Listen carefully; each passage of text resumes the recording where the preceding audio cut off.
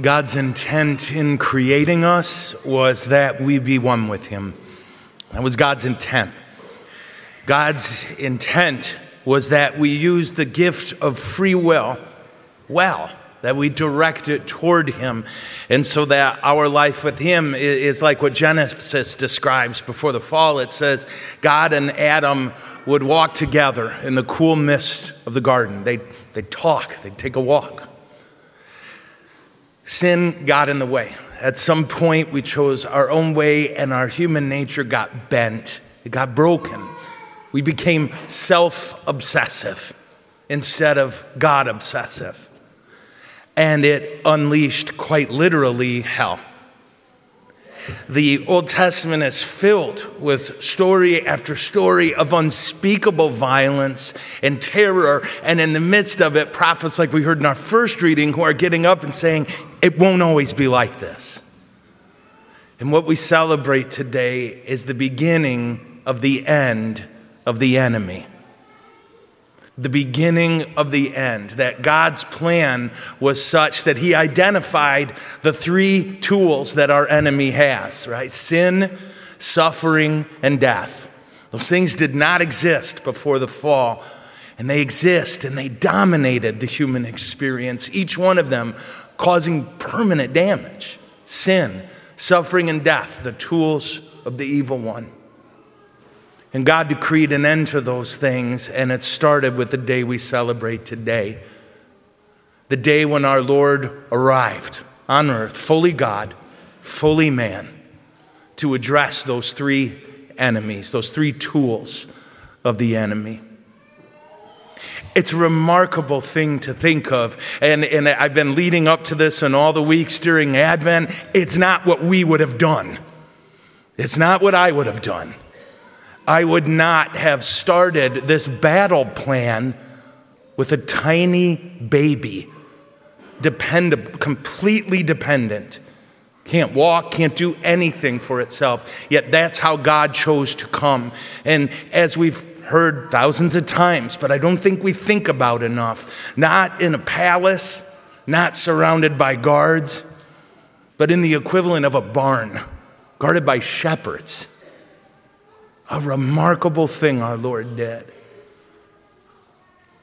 And in the end, for you and I, if we look at those tools of the evil one, they're still active today, but they only have as much power as we give them. For example, suffering. Suffering is a reality humans will deal with until we die. Well, what did God do about suffering? Except from the moment he was born, experienced suffering. From the moment he was born, experienced the pains of human life. But every time Jesus suffered as a human, he also suffered as a divine person. And in that, what he did was took human suffering and made it holy. That when we suffer, it's not an exercise in the futility of human existence. It's a chance to join God and the divine. To say my suffering has meaning. It is a means of growth.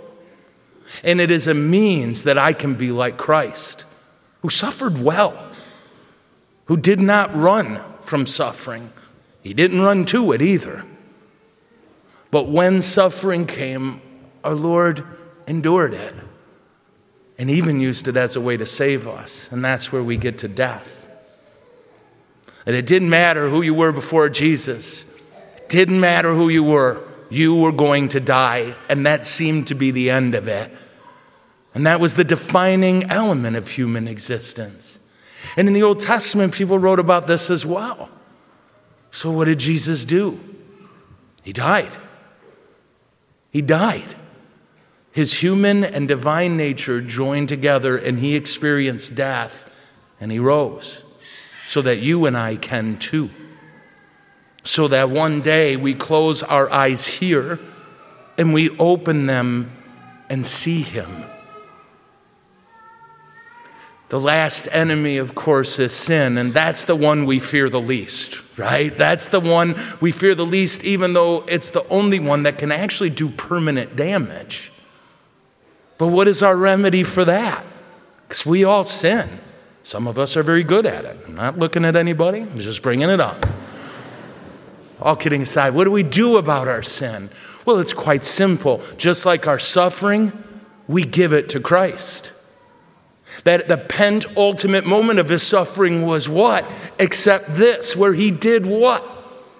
Starting on Holy Thursday at the Last Supper, Jesus started to feel something he'd never felt before, and it was guilt. He'd never felt guilt before. You and I are so used to it, we don't even notice it. But it put Jesus in a spot where slowly he began to accumulate all the sins of the world, to take them onto himself. So that when he died, our sin died. And now when you and I sin, we can turn to Christ and say, forgive me. And make that resolution in our heart. I'm going to do better. I'll never give up this fight, and trust that your sins are now dead. The devil had 3 tools, and Jesus stripped him of each one. And they only have the power now that we give them. When we're frustrated by our sin, we can remember this moment, because we recognize I'm helpless in the face of some of my sins. I don't seem able to stop on my own. Our helplessness is not a deterrent to the Lord. He doesn't need more willpower from you. He needs more dependence on him. That he who became tiny and needed to be carried, he gets it. Ask him to carry you. And when we're struggling with other people's sins, because those are a lot easier for us to think about if you're like me, yeah? When we're struggling with those sins, that's a time for mercy, because mercy's been given to us. And who are we to not love like God loves us? And when it comes to suffering, we have to be brave. We have to recognize there's no other way to grow. It's that simple. And that when we suffer, we can say to Jesus, just like this, I join my sufferings to yours. And in the words of St. Paul and in the words of St. John Paul II, when we do that, we help him save the world. And when it comes to death, we can trust him.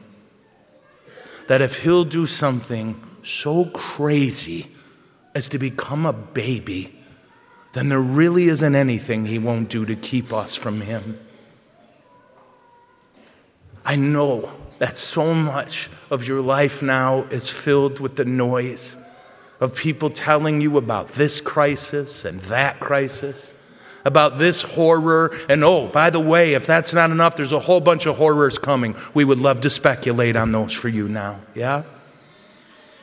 Jesus wants you to hope.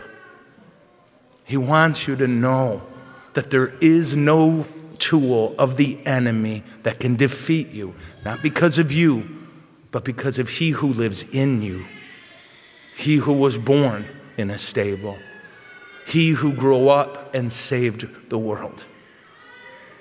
What God wants, more than you want anything, is to be one with you, like he was with Adam before the fall. That's what he wants. God tends to get what he wants. But we got to cooperate. We got to remember when we sin, we've got a remedy. When we suffer, we have a purpose. And when we die, we have a God who wants us home. There is no force of evil in the world that you are powerless against because of Christ. And it all started with this day we celebrate. So I'm asking you to carry this in your heart, to lock it in there when other people want you afraid or angry. You are loved by love itself, and he has proven he will go to whatever length it takes to save you. So talk to him. Listen to him. When you need to repent, repent. When you're suffering, join him. And know that one day when we die, he'll join us. Amen?